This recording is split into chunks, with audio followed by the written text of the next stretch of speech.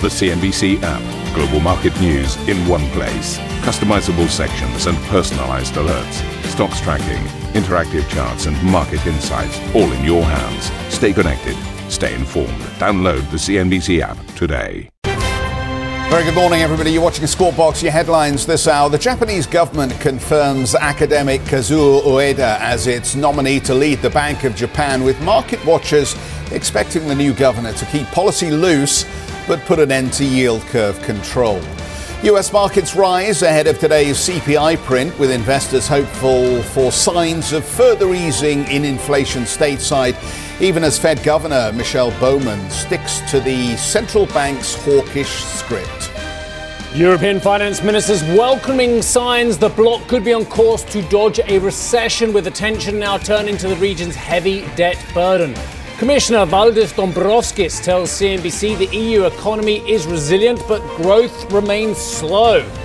We still need to deal with issues related with high energy prices, high inflation.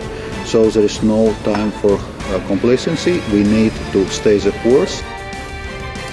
And top US and Chinese officials reportedly holding face-to-face talks as soon as this week at the Munich Security Conference, with tensions ramping up over spying allegations.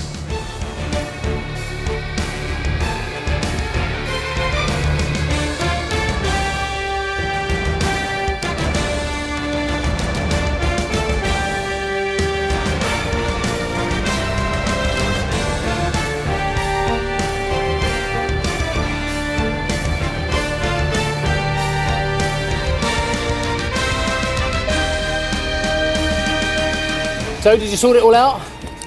What exactly am I sorting out? Rose petals and chocolate spread over the pillow of Mrs. Cutmore for when she wakes up. No. Did you?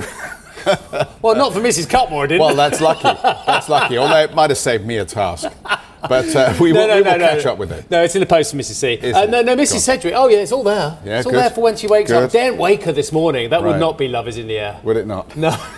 I'm being a lot of trouble waking Mrs. S up at 3 a.m. Right. I'll get a right hook. Okay. But anyway, gentlemen, a lot of you, your wives aren't up yet, so you've got about an hour, roughly, London time. So just sort it out, gentlemen. It will not do you a good job if you forget, even if they say, oh, don't worry about it. I once did Garage Flowers. Did you? How did that go?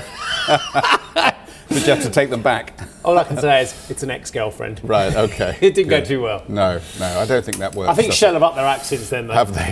Now, talking of Love is in the Air, because of course it's Valentine's Day. Talking of Love is in the Air, I was hoping that love would be in the air with the ThyssenKrupp numbers this morning, but I'm afraid that is not the case. We've literally just had a data dump of ThyssenKrupp numbers and the German warships to car parts conglomerate. I'm afraid operating profit, first quarter, down 33% on lower steel prices. First quarter sales, flat at 9.02 billion euros versus the Refinitiv estimate of 8.85, so mildly better. But unfortunately, the ardour in the numbers, if there was any, which there wasn't, has been doused straight away by the CFO, who says there is limited visibility in respect of future economic developments. I'm afraid to say, if you're going to have some pretty downbeat numbers with a 33% decline, you want to give some people a little bit of hope on the outlook as well. But I'll give some more numbers. They still expect 2022, 2023 free cash flow before M&A to at least break even. Again, not exactly overwhelming the long holder of Thyssen shares at the moment, and we'll come to what a drubbing they've had in a moment. At least break even versus negative 476 million euros in 2021-2022. So that's at least better. But net profit down 31% at 75 million euros. I've mentioned the limited economic developments visibility, and I'll just give you one more. They still expect adjusted EBIT 2022-2023 to be in the mid to high three-digit million euro range versus 2.1 billion euros in 2021-22. So underwhelming. Have you got, lovely producers, a long-term chart for this one as well? Because it's one of those titans of Europe that you'd kind of hope would be recovering at some stage or finding, and there is the 5-year, and that is exactly the chart I wanted to show. So thank you, team. 69% lower over the last 5 years. There's some really disappointing lines in here as well, isn't there? The order intake down 12%. Again, at the moment we are looking at companies that could be defence related to be spiking ultimately in terms of the order book, because we know that there is a very hot conflict taking place on the European landmass, and largely there is a repricing going on of the defence sector. And you look at some of those US defence ETFs, and they've had a significant pop. Maybe some of that's down to the activity around shooting down balloons, but by and large, anybody that's in the part of the process of manufacturing armaments, whether that's making the steel or making the finished tank, you would have thought they would have enjoyed something of an improvement in share price performance recently. The other thing that I thought was very interesting here is they talk about the hit due to lower materials prices. And again, on a day when we're waiting for significant inflation news, that just seems to run against the rub of the green for what we know about price increases, particularly semi-finished and factory gate prices in Germany. So again, there's some odd notes coming out of ThyssenKrupp this morning. I totally agree. And, you know, I don't mean to be down on ThyssenKrupp. You know, we want to see the European titans doing well. But we're going to speak to one of the senior people over at Bilfinger in a few moments' time. And I don't want to reveal too much because we're speaking to Thomas Schulz in a few moments' time, who's the CEO of Bilfinger. And I'm sorry, the numbers do not tell the same story that we're seeing at Thyssen. I'll just go through a couple of these because I know we've got to move on. Orders received up 14% organic growth as well. Revenue up 14% organic growth as well. The numbers themselves, free cash flow up from 115 to 136 as well. So there are parts that are okay. There are parts that are very, very good. And I will just draw the attention to the double-digit growth in revenues and orders received over at Bilfinger. Different part of the spectrum, different part of the equation. But again, another big German industrial who's showing slightly different picture from Thyssen. So here I ask the question which I've asked about Thyssen many times, which Annetta's been poring over for years, which you've asked. How many of Thyssen's problems are the broader economic environment, or how many of them are the still catching up structure of ThyssenKrupp, which is still not quite where it wants to be in the 21st century? No, I think it's very pertinent. And the industrial services group, Bilfinger, you would have anticipated maybe that they would have had a better environment, particularly because I'm sure a lot of their contracts are long-term and locked in. But we'll have that conversation with Thomas Schulz. It'll be very interesting to find out what he has to say about the business. Let's move on to the latest news coming out of Japan. The Japanese government has formally nominated now Kazuo Ueda to succeed Haruhiko Kuroda as the governor of the central bank. The 10-year JGB trading at the top end of the 50 basis point tolerance range, with the central bank under pressure to end Kuroda's yield curve control policy. Now, with core inflation at its highest in more than 4 decades and public debt to GDP at more than 260%, Ueda faces an uncertain path to normalizing Japan's monetary policy. That is an understatement, if ever you heard one. Japan's economy grew less than forecast in the final quarter of last year, with annualized GDP growth coming in at 0.6% versus expectations for a 2% gain. The figure puts pressure on incoming Bank of Japan Governor Ueda as he looks to bring inflation down to target. Well, JP Ong joins us with more on the story. And JP, in the past, the actions of the Bank of Japan have been likened to me as to one of those, fairground attractions or one of those jugglers who is spinning plates, and you keep adding more plates and the canes get wobblier and wobblier, and at some point you worry that the whole thing comes tumbling down. And that is the challenge here, isn't it, for Ueda-san, because the minute he indicates that he might be interested in removing this yield curve control, you get the sense the bond markets will be on him immediately. Yeah, you're right, Jeff. And there are signs that perhaps the bonds markets are already responding to the potential of him taking away this yield curve control policy that the Bank of Japan has tried to implement. And when you liken this to, the governors at the BOJ having a multitude of plates that they're juggling and hoping none of them break, well, definitely the yield curve control policy, definitely not the easiest thing to maintain. So far, you're seeing that yields in Japan at the moment, especially around the shorter and midterm, the 2-year, the 5-year, actually trading higher today on the prospects. And mind you, again, this is the belief that he might kick off off a potential loosening or scrapping of that yield curve control policy. You're seeing yields starting to react. And also the 10-year, take a look at that straddling on the edge of that 50 basis point cap that the yield curve control policy tries to maintain for the most part. No one's really going over that at the moment in Tokyo, but still you're starting to see people starting to perhaps attempt a potential staring contest with the BOJ with regards to this. Now, we have to remember that Kazuo Ueda, who was once on the policy board or board of advisors for the Bank of Japan, did also weigh in against and caution against possibly raising rates in Japan. He did write in a recent op-ed just a couple of months ago that it's quite dangerous actually to try and hike rates just because you see a momentary spike above the 2% policy target of the Bank of Japan. So perhaps he might be in favor of keeping rates actually low, but there is a chance also that he might scrap that yield curve control policy that is sending yields higher so far in today's session, at least in these parts of the Japanese yield curve, the JGB at least. We do want to take a look at how this is also impacting the Japanese yen, because again, if we start to see yields rise up in Japan also, we are seeing also the Japanese yen starting to take a little bit of strength. Here you have it at about 131.95 against the greenback, taking just a little bit of firmness and flexing just a little bit on the prospects of Mr. Ueda perhaps succeeding Haruhiko Roda when his term ends actually on April 8. But here's the interesting thing. Whenever you see the yen actually take some strength, it does weigh on Japanese exporters for the most part. But take a look. A funny thing happened on the way to the Japanese markets this Tuesday, and you will see that so far, the two main equity benchmarks in Japan, despite the yen taking on that significant strength, are actually moving higher. In fact, the Nikkei 225 looking quite solid, up by about 0.6% at 27,602. The broader topics up by about 0.8% at 1,993. Now, it might not be so much about the Bank of Japan. We are seeing most indices in Asia moving cautiously higher ahead of that U.S. CPI report that could hint at the Fed perhaps hinting at inflation starting to show signs of decelerating in the United States, and could also lead to an easing of those rate hikes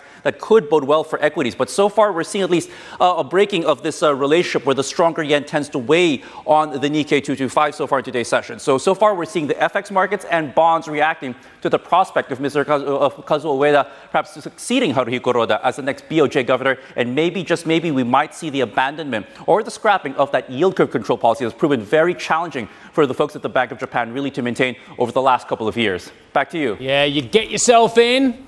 You have a policy, but then you can't get yourself out. How many times have we done that in our lives, everybody? Right, thank you, JP. Excellent analysis, as ever. Right, moving on, the Fed Governor Michelle Bowman says the central bank will need to keep raising interest rates and hold them at a higher level for some time in order to tame inflation.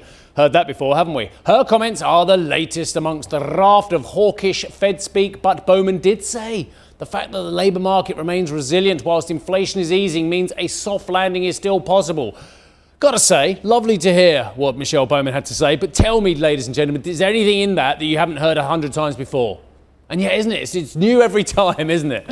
We're all looking at the inflation print, really, aren't we? That's where it's at, isn't it? Well, today's closely watched US inflation print is expected to show price pressures continuing to moderate on an annual basis. January CPI seen rising by 6.2% year on year, according to Dow Jones. Now, CPI is forecast to rise 0.4% in a month versus 0.1% increase in December. But it's the core that a lot of you are looking at. So I'll just tell you, we're looking for a core figure with a 5 handle, somewhere between around about 5.5%, 5.7%. It'd be very acceptable to the markets. And I will tell you about these markets. We'll move straight on to them because, well, look at that.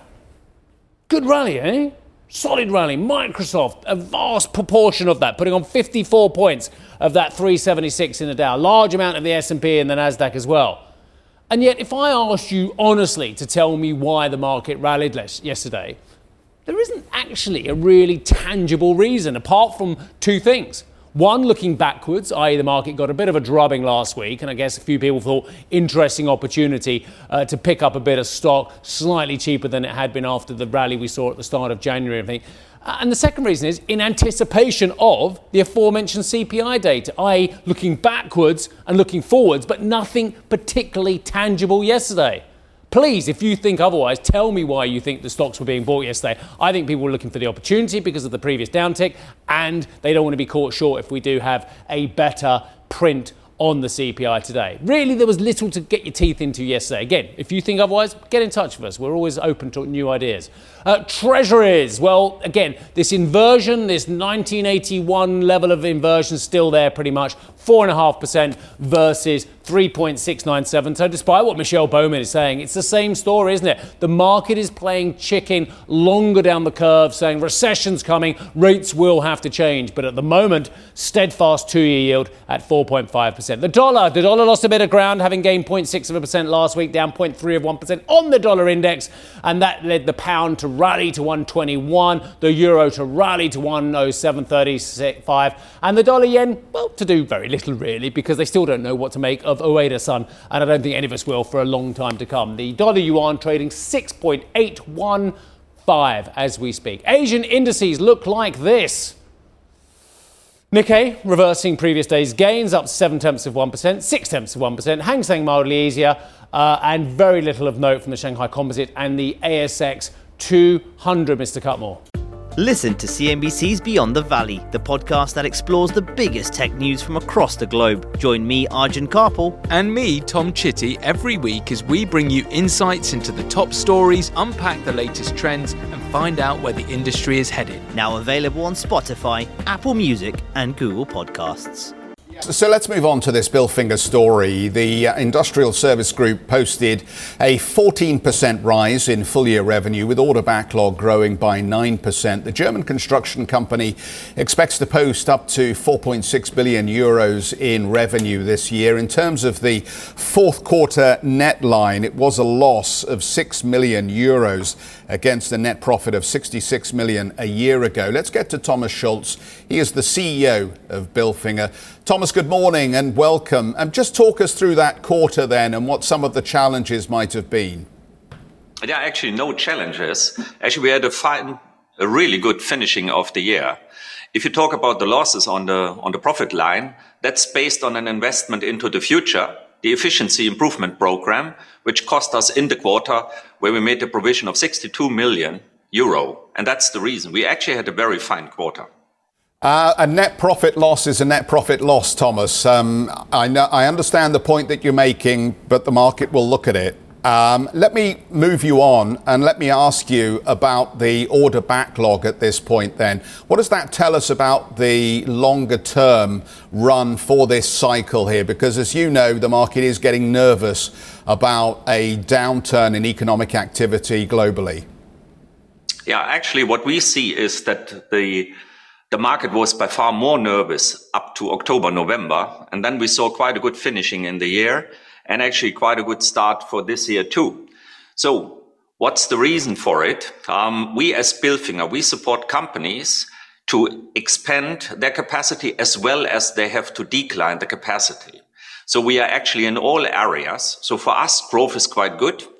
All over industries. It doesn't matter if we are on a site producing ketchup, diapers, oil and gas. The activity level is actually quite good. Volatility, yes, that's high. Thomas, very good morning to you, sir. Lots to discuss, including your free cash flow. The market loves a good free cash flow story at the moment. Just confirm what you're going to do with the added free cash flow and if you see that as a developing trend which you can sustain. This is management's main task in the financial area, that we have a good, sustainable, profitable growth and with that delivering a good cash flow. We promise to the market to be above the 5% EBITDA in 2024 and we will deliver that. And we are targeting to have a cash conversion of more than 80%. So what are we doing with the cash? We will finance our organic growth. We will look into M&A. And of course, very important, we have a proposal for a dividend payout of 1.3 euro. There's some very interesting areas of the market that potentially Europe as a bloc has as a great challenge. And your company addresses some of them actually spot on. Markets of energy, petrochemicals, oil and gas. And are we as a bloc, are you part of some form of self-sufficiency that's going on that's actually looking at global supply chains and saying, hang on a second, we can't trust the Russians anymore. We need to bring business back home. I know you've had your own Russian adventures, which you've had to obviously diminish the importance of as well. But is Europe getting better at bringing supply chains home, do you think? Absolutely. And there are two main things what customers are focusing on. One is the efficiency improvement and the other one is to get more and more sustainable. If it comes to efficiency improvement, it's about getting more independent from price variances in the energy supply, labor inflation, the wage inflation, inflation in general, and shortages and problems in the supply of the raw material, what they need. So they look very much into getting that under control. We as Bilfinger, we help customers to manage that better. We can save energy costs, we can take over regarding the labor part and having enough competent people. We have more than 30,000 in all the areas where we are. And of course, helping customers to work each day on improving their energy efficiency. Yeah, and there's no doubt about it, Thomas. Companies are taking the mantle and doing it themselves. Are you getting any support from the likes of von der Leyen in Brussels or Herr Scholz in Berlin as well to actually act as a guiding hand for corporations to help Europe in these initiatives as well? Or is it literally just every man and woman for themselves? Yeah, actually, I think the industry is more on their own in that. The political area, what we have in Europe, is quite diversified, let me say it like that. And it's fairly difficult for our clients to deal with that. Energy prices up, energy prices down, nuclear up, nuclear down, gas up, gas down. It doesn't make it easy for our clients to deal in such an environment. Then it's important for them to give a part of their work on the site, on the plants, on the existing assets to an outsourced company taking over and driving the efficiency. And especially if it comes to the raw material, energy cost, wages, labor, to get stabilization to the clients. So Brussels as well as Berlin, in that case, is definitely not supporting. And Thomas, let's bring you back to where we started this conversation, which is about the steps that management is now taking to streamline the business. Just walk us through that and what it will mean for the cost line going forward and for your ability to deliver higher margin. We decided to position Bilfinger into the efficiency and sustainability spot to be the number one in North America, Europe and Middle East in industrial services. When you have that as a target with a midterm target, 25 to 27 with 6 to 7% EBITDA and a good growth of 4 to 5% per annum over that period of time, you have to see that your own company is very efficient too. So we decided to announce in November an efficiency improvement program, which will decrease administrative structures in the company, which is simply too big and too costly for that what we are doing.